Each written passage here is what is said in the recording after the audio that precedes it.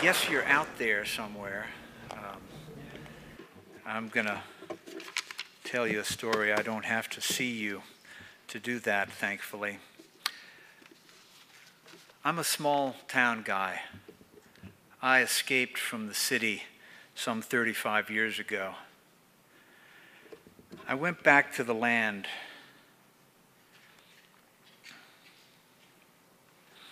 I went back to the land in the 70s and 80s, like a lot of people. And I was there for the millennium when everything was supposed to crash and didn't. And the longer I've lived there, the more I've sort of pondered the question that in this new, expansive, global world that we live in, where everything is so fast and new, what role is there for small communities? Are we becoming obscured and obsolete? And I wonder if the joys and values of small community living are still relevant and still valuable. And I guess the question is, are they still important? And is it still important to celebrate the small and the slow and the local? To explore this question, I'm going to introduce you to one small community in Virginia, my hometown, Floyd, Virginia. A community that is actively engaged in finding its place in the new century. Partly, this exploration is out of economic necessity, and partly because we hear a call, like an echo from the past. The question that we're called to understand is, can we not cash in everything that we knew, everything that we cherished, everything that we relied on? And in particular, I'll focus on the role of the little country store in Floyd. Located in the town, and it has served its community as a gathering place for generations. And we'll explore questions of home and community, Appalachian culture, and endurance. Will it survive? And I'll do this by presenting a set of images, a slideshow. So it's a little like going over to the neighbors on Sunday evening for barbecue and a slideshow.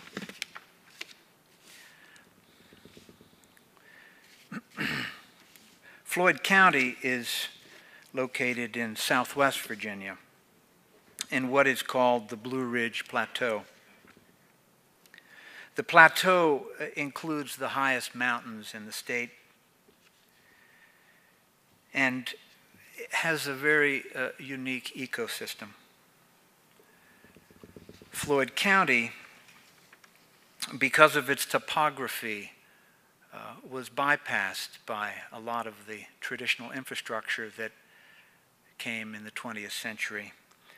And to this day, there are no four-lane roads, no railroads, no airport in the county. The land is rolling and textured. 60% of it is forested.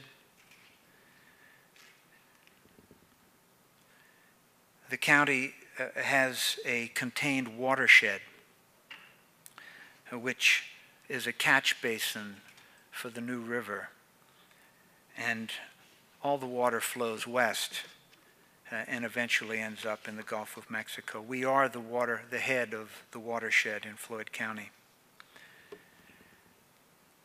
There are limited prime agricultural soils, but there are beautiful alpine meadows and river bottoms which have been farmed for generations.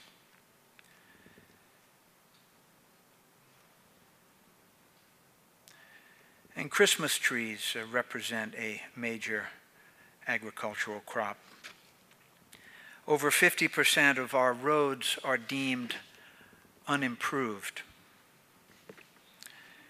40 miles of the Blue Ridge Parkway run along the eastern edge of Floyd County.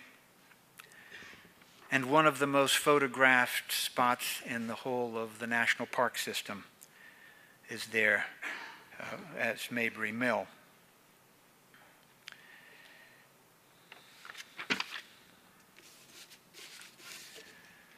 The Floyd Fest site is at mile marker 175, and is becoming more and more popular year by year.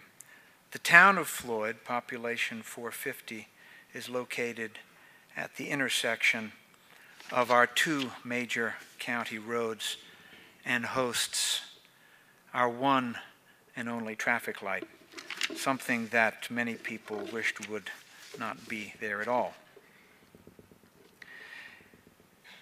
It has been a place that has maintained a local business environment.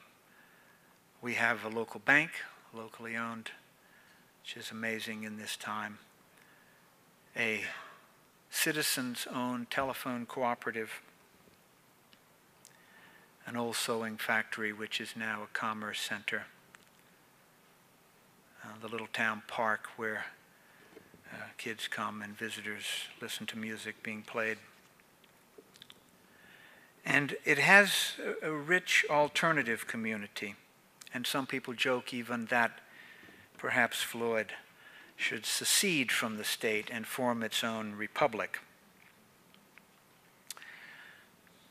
Our little community market provides space each Friday night for a craft market and Saturday for a farmer's market. And we still have a 50s drive-in restaurant that operates to this day.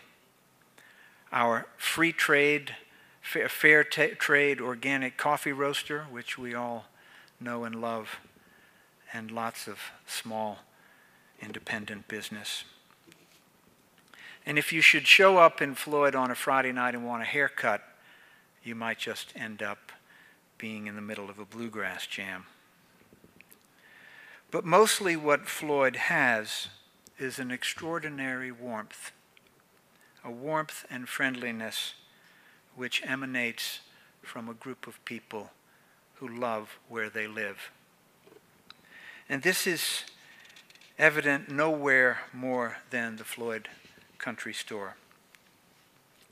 For many rural communities across America, and certainly in the Southern Appalachians, the country store, the general store, has served as not only a center of commerce, but a center of culture.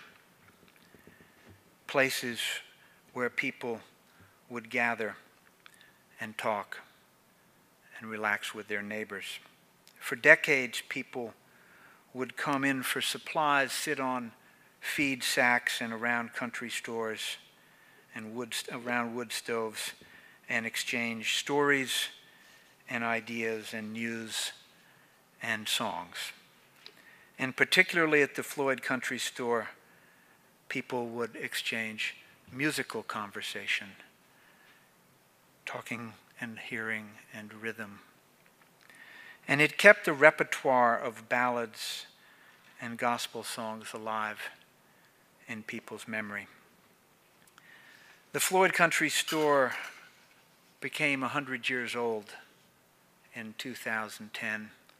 Here's a picture from 1912 with the country store there on the left.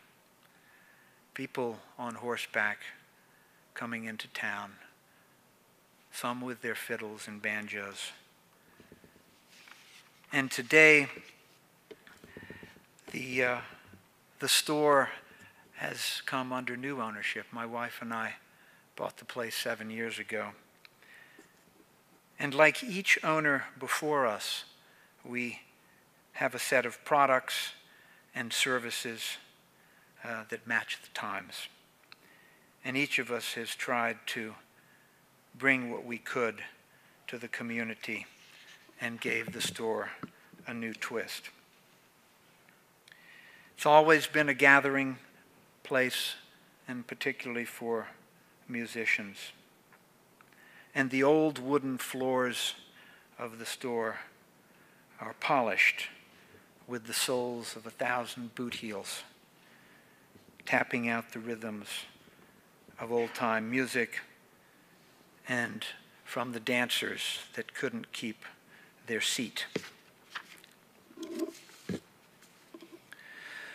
When my wife and I bought the store 7 years ago, we heard a chorus of voices which said, "Don't change anything. It's too fragile. It's too precious." And then the building inspector showed up, who said, "You have to change everything. It's so far out of code, you can't imagine." And so we took on a 2-year project to expand and restore and develop the store. And with each step of that process, we were mindful about our obligation. Because it's not just about architecture, it's about vibrations, it's about community. And I'm recalling a moment last July that accentuates this point. I came into the country store on a Saturday morning, and I recognized a couple that were sitting in the booth drinking coffee, and I recognized them from the night before, and I went to say hello, and we got into a conversation. It was an English couple from Birmingham, and they were reliving a journey that they had taken 30 years before. In their youth, they had traveled America. And they had rented a motorcycle in Seattle and were heading to Florida, and they'd been on the road over 3 weeks. And as we got to talking, she said, really, very sadly, I was so afraid that I wouldn't be able to feel the way I felt about America from 30 years ago. And coming into this town last night, I found America. And it was the first time, and it really renewed her spirits and her faith.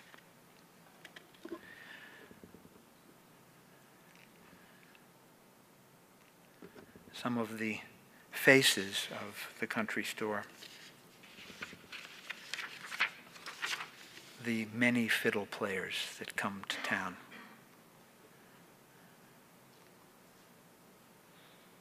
Many of them playing the instruments that they made in their garage.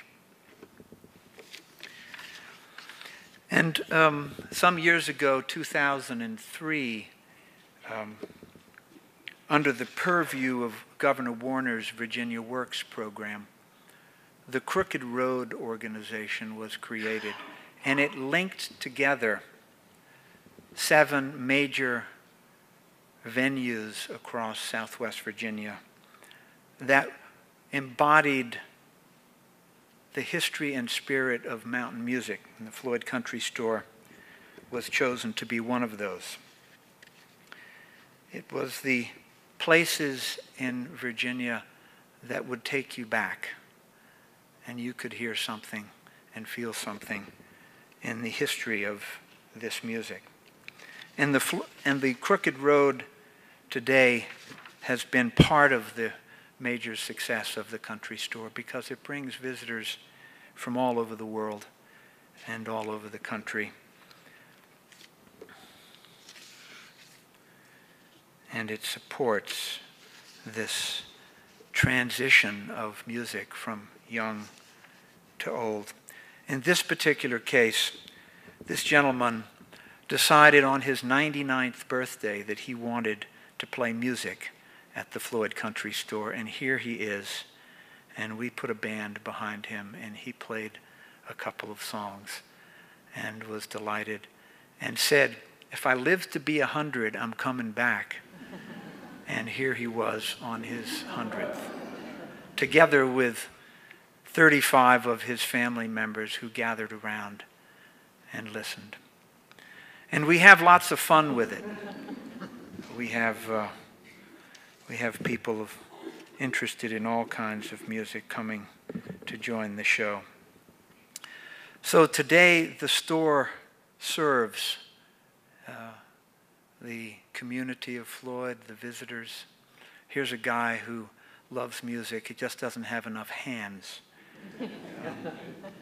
And the store really is just an extension of what has come before.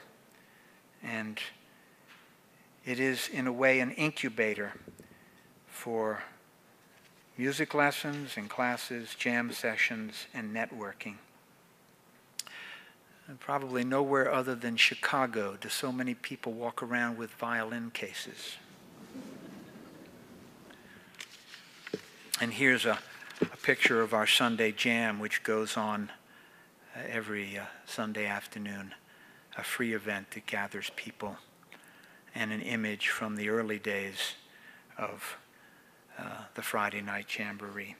And of course, where the music is, the dancing is soon to follow. And every Friday night, there are people on the dance floor renewing old acquaintances, talking to their neighbors, moving their feet, and raising their spirits. And it's a sight to see, I can tell you.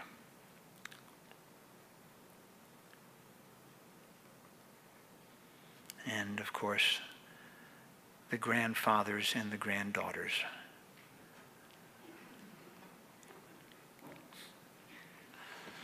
And the country store is also the gathering place for lots of different activities. It serves the community, of course, with its lunch counter, where the menu today is homemade soups and salads, with entertainment, and we have concerts, and we have theater and readings and all sorts of activities, educational opportunities. And here you'll see, even for those with a refined palate, you can get some potted possum. And for the young folks, lots of nice sweet things. So the store acts as a place for educational activities, and there's many things going on in relation to workshops and classes and seed exchanges.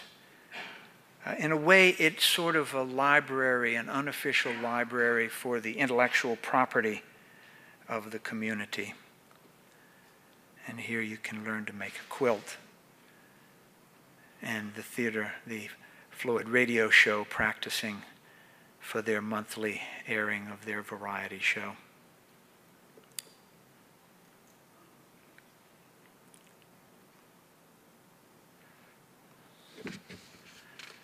And the Young Actors Co-op who perform there. And music lessons for toddlers and for the older ones. And people exchange vows at the store as part of the activities. And political rallies. We are nonpartisan, non-ideological. Everyone is welcome. And even a couple of governors get into the spirit of the thing. But more than anything else, the Floyd Country Store serves as a place to come and relax with your friends, enjoy people's company, play games, and have conversation with folks that you know and folks that you don't know. And here's Mrs. Claus at work, and Lynn with her friends from out of town, and Leo with some students from Virginia Tech, and Kay with Leo, and Karen, the town clerk, with her granddaughters, and the red hat ladies, and a visitor from far away, and a couple of buddies hamming it up. The young folks out on the town. And children, many children.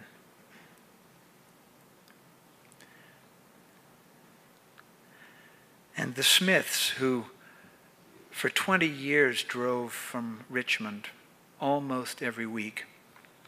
And in this picture, he was 95, she 94, and they had just driven up on their own. And as the store moves into the new century, the conversations are getting new.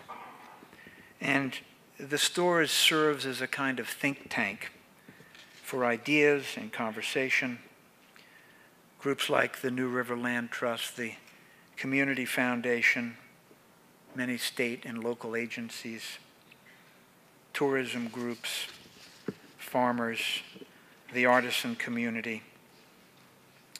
They all come and find a place within the walls of the country store. And a new pulse of conversation is coming now from an organization that started 3 years ago called Sustain Floyd. And Sustain Floyd in many ways is an organization which is an extension of the Floyd Country Store. Because the mission of Sustain Floyd is to protect and enhance the economic, cultural, and environmental resources of our county. The organization wants to find a way to be useful, to be a vehicle for ideas and projects. And it uses the country store for its meetings and planning.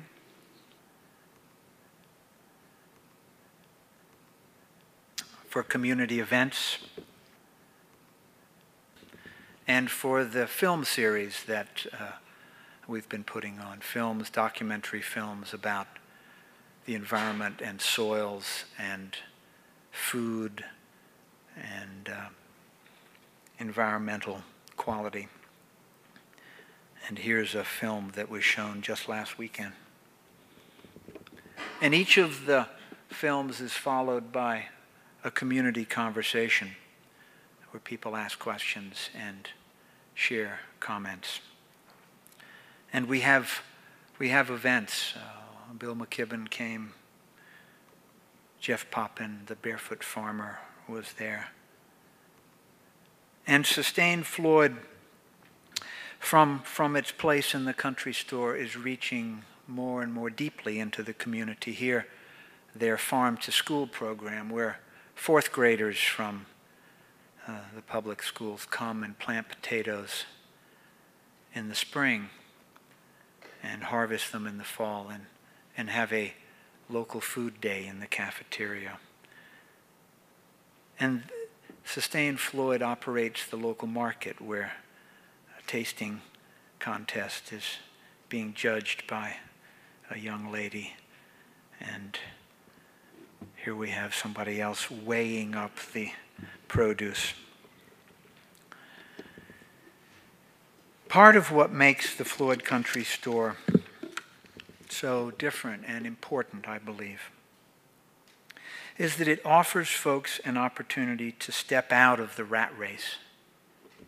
That is, out of the artificial world that we often build for ourselves, and to feel something slightly more authentic and unpretentious. It was never intended or designed that way, but it has, over time, acquired a special patina, a collective presence from all the people who have crossed its threshold. who have permeated the place with their own naturalness and sincerity. Walking into the store has a way of disarming and relaxing people.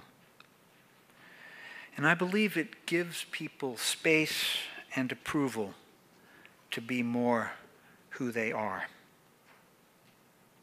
I remember a couple of clients of the lighting business came to Floyd a couple of years ago, and he was a well-known theater designer and did a lot of work on Broadway. And he and his associate walked into the Floyd Country Store. They'd been all over the world. It stopped them in their tracks because they felt the unpretentious nature of it and were shocked by it and were taken aback by it. Because in the new world of pop culture and pop-up ads, reality TV and the 24-hour news cycle, social media, and all the things that bombard us, we are pulled further and further out of ourselves, away from our inner reference points, away from silence, away from the direct experience of ourselves. Consequently, we find ourselves existing often in a world of images and forms, ideas and opinions, and we lose direct contact with the subtle and immutable parts of ourselves in which our true nature resides. And whether we are conscious of it or not, we can find resonance in places like the Floyd Country Store. And it gives new meaning to our understanding of the word community. That is, to be part of an environment which nourishes and heals us. So as the sun sets on our first century and we move into the future, with all the possibilities that lay ahead, the Floyd Country Store is holding space in our frenetic world like a beacon, anchored in this little village in the Blue Ridge Mountains, serving those who wish for something different, a place that allows us to remember ourselves in a different way, and hence offers texture and quality to our lives. And finally, if we return to that first question and consider the value of small community living in the 21st century, it may be that more and more people will find a need for the pace and perspectives that small towns offer. And so it's important in this world of unilateral development to protect our special places, to protect our sacred places, that they may be there when we need them, when we need them most. Thank you very much.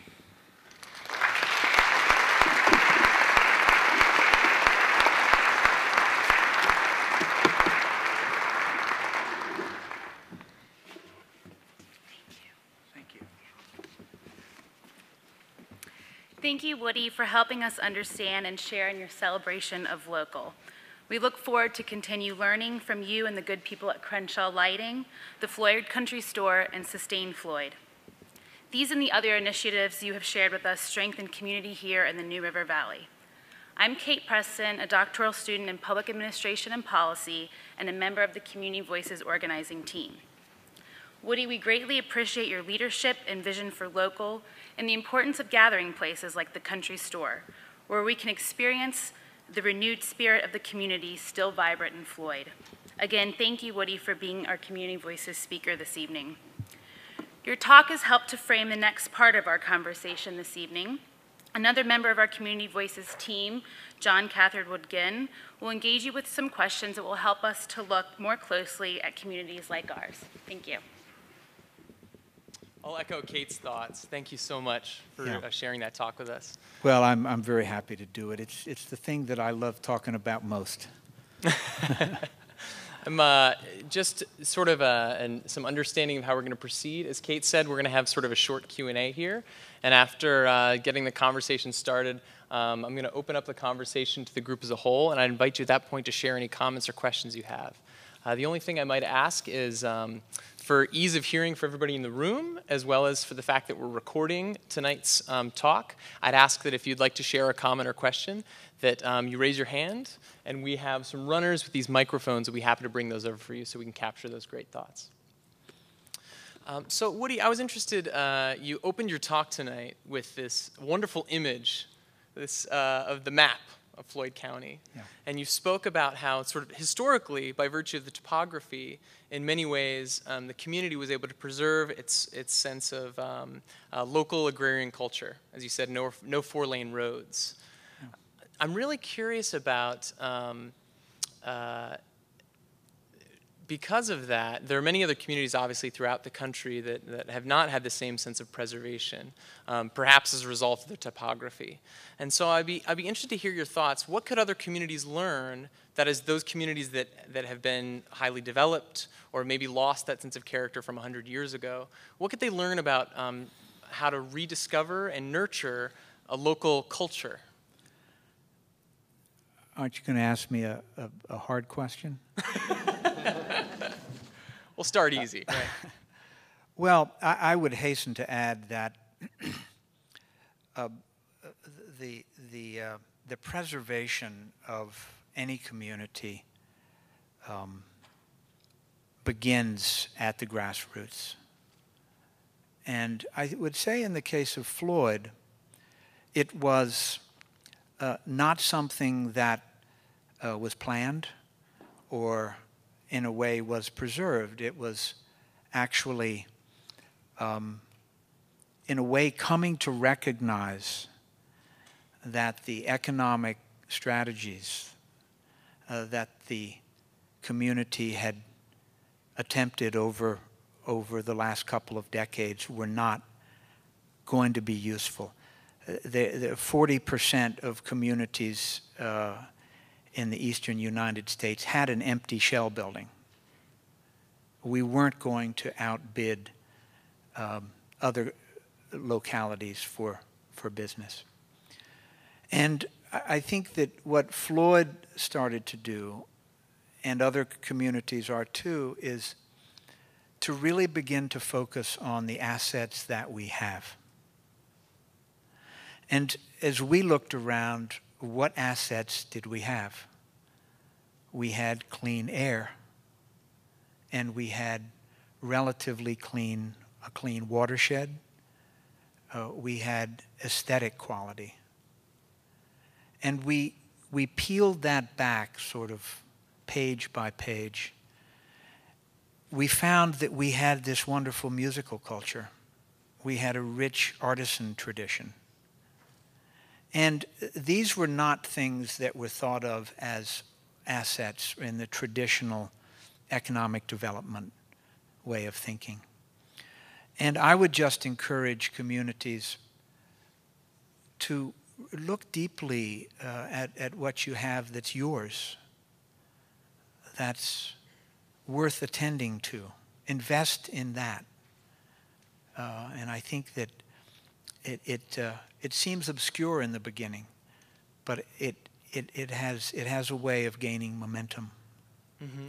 And I presume that to do so, it requires a good amount of sort of community solidarity to identify what those resources are, those assets, and foster them. Well, we don't appreciate the familiar,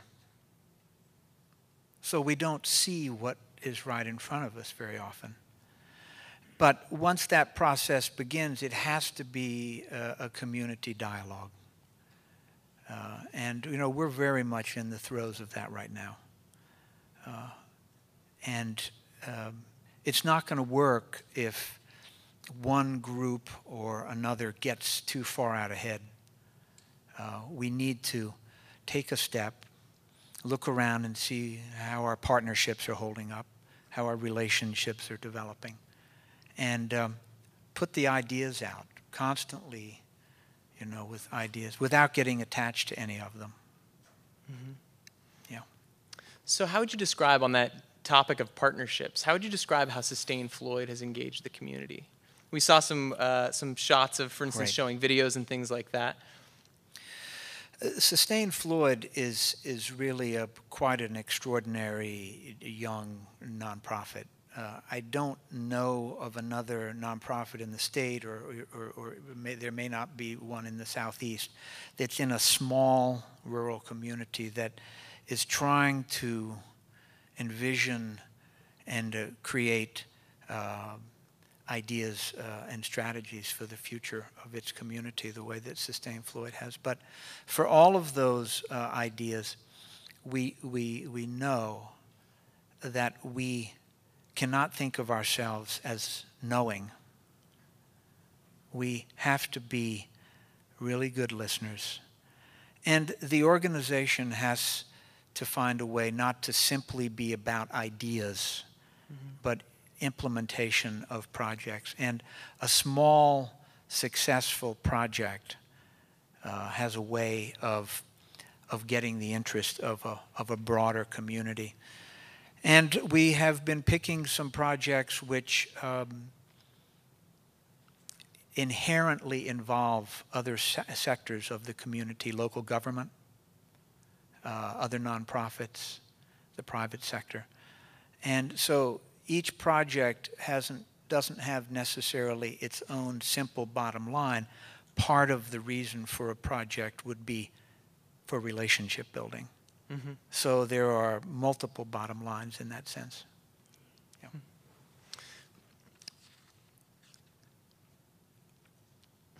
I was particularly interested by how you described the ways in which you kind of bridge that difference, because Floyd, just like any community, there's going to be a variety of different ideologies at play and things like that. Indeed. One paradox that I'm sort of curious about, or what I perceive to be a paradox, is you described how the country store, one of its assets in many ways is that it's nonpartisan. Right. But the project basis of Sustain Floyd, some could argue that there's a certain party line that would be that is aligned with sort of the advocacy projects. Yes. Would you be willing to talk about what it takes to balance the character of the country store as well as the mission of Sustain Floyd, with the country store as the basis for that organization? We have to keep ourselves reined in. Mm-hmm.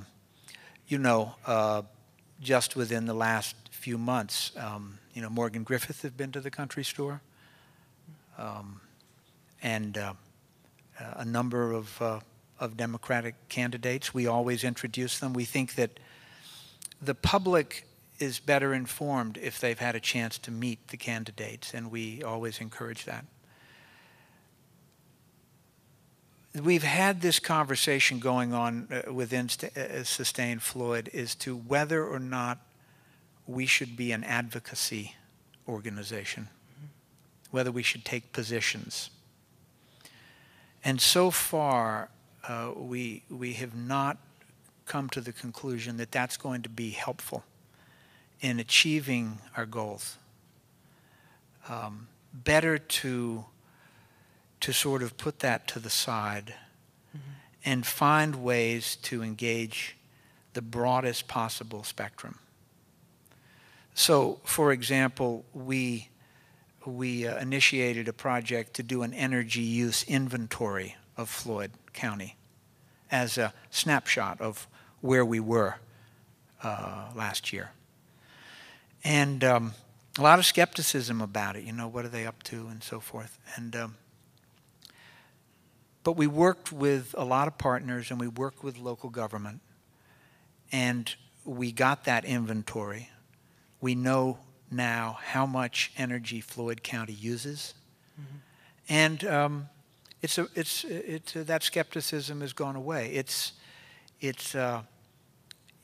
something now that we can move forward with and broaden our boundaries. So, in answering your question, I guess I would say that we have to put our own sense of who we are and our own sense of what we know a little bit to the side in order to be pragmatic about achieving some important goals. Mm-hmm. And it strikes me just hearing that, you open the talk with this notion that there's value in honoring what's small and what's slow. And my sense is that setting up that situation of reciprocity between Sustain Floyd and community members to hear across difference requires that sense of real gradual deliberation.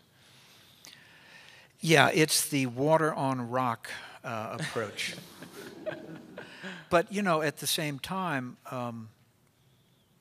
you have climate change, you have food security issues,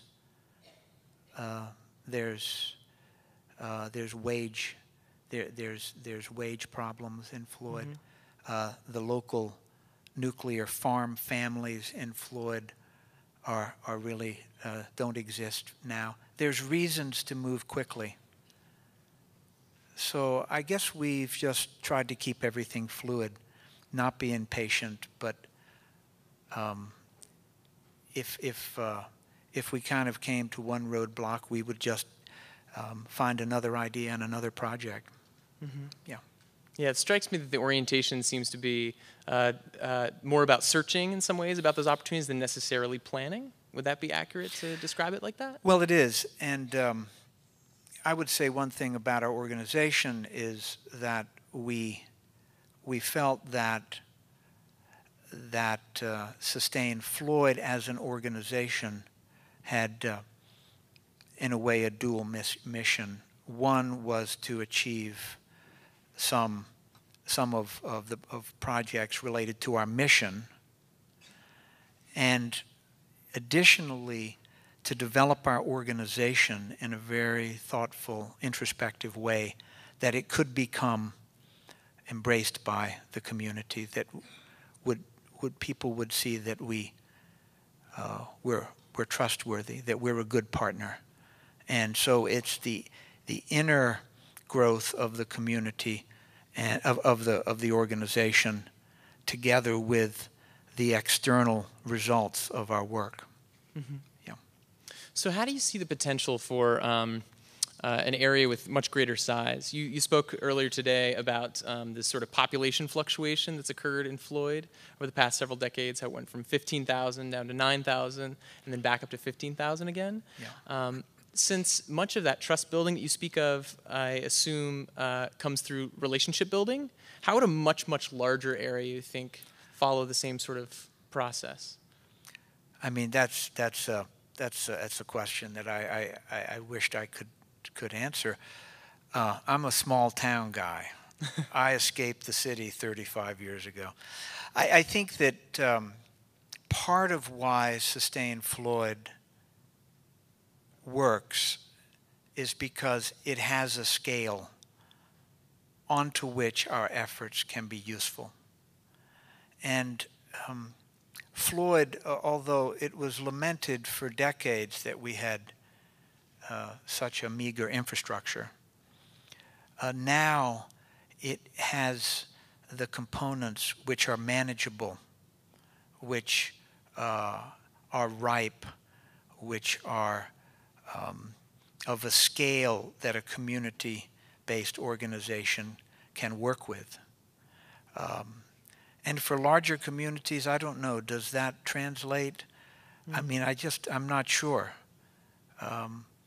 However, I think that the basic tenets of searching for what our assets are, searching for the community's true values, keeping that search alive, not getting discouraged, building relationships, trying to make yourself into a good partner. Those are all things, I think, which can be and are exported and used all over the place. Yeah. Thank you. Yeah, you're welcome. At this point, I think we'd like to open up the conversation more broadly to the group. And so I'd invite you once again, if you have a comment or question, simply raise your hand, and one of the members of the Community Voices team will be happy to bring you a microphone. Yes, we have one right here. My question is, How aware is the Floyd community about the reality of peak oil and how our currency system works, which is an interest-based currency system, which assumes that growth is infinite, and we know that we live on a finite planet, and therefore we can't, the currency system itself is not sustainable. Thank you. I think maybe I should consult with Ben Bernanke about this one. You know, what you're asking about is a question that every one of us has in our hip pocket, and we carry with us. We've talked about advocating for climate change policy. It's too big for us. We're touched by it. We're desperate to find a way to participate in that solution. And yet, we have to answer the question, what can one small person do? And that question turns away millions of people. But I think for our organization, we think we have an opportunity to do something on a local level that it may take a generation to have a ripple effect, but that doesn't keep us from needing to do it. I think that this issue of success and growth being seen as somehow synonymous is very short-sighted, because it is a finite planet, and at the moment we need two Earths to have the resources to support the emerging middle class in China and India. And yet, we have to just deal with our own little piece that's right in front of us, and so we're mindful of that. But we don't want to be distracted by it. One right back here. Thank you. I think it's difficult to even drive through Floyd and not look at the town and point at a few things and say, how in the world did they do that? When you speak about scalable projects, things that you do that you can accomplish within your community, could you give us 2 or 3 specific examples, maybe over the last 3 or 4 years of projects that community was able to do? One of the first things that seemed to be possible, and it turned out to be possible, was the revitalization of the downtown. And this was before Sustain Floyd, and a group of us, and it's a lot of the same group that sits around the table at Sustain Floyd, got together and said, we have an opportunity here to do a really interesting project, to invest in the community that we live in and help create the environment that we want to live in. And so we did, together with the town and the county, put some seed money in, did some grant writing, ended up with the CDBG block grant, ended up with an innovation grant, some loan pool money. And because of that, we built a lot of partnerships. I think right now what we're seeing is that things that we can do, a lot of it relates to agriculture. Floyd is essentially an agricultural community, and it's something that people across all party and ideological lines seem to be able to agree on. Would we prefer to be a bedroom community for Montgomery County and Roanoke County, or would we like to struggle to have our own economy, our own identity? And so we've begun with this sort of common aim. And we are at the moment taking a few steps. We have some grant money, and Virginia Tech is helping with this to develop what will probably be the first land-based learning center for young farmers that's been started in the state.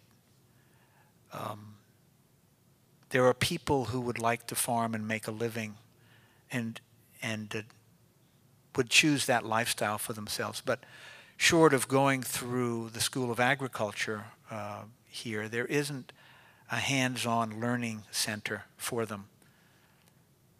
And so we're working on that, and that's a project that is having some legs.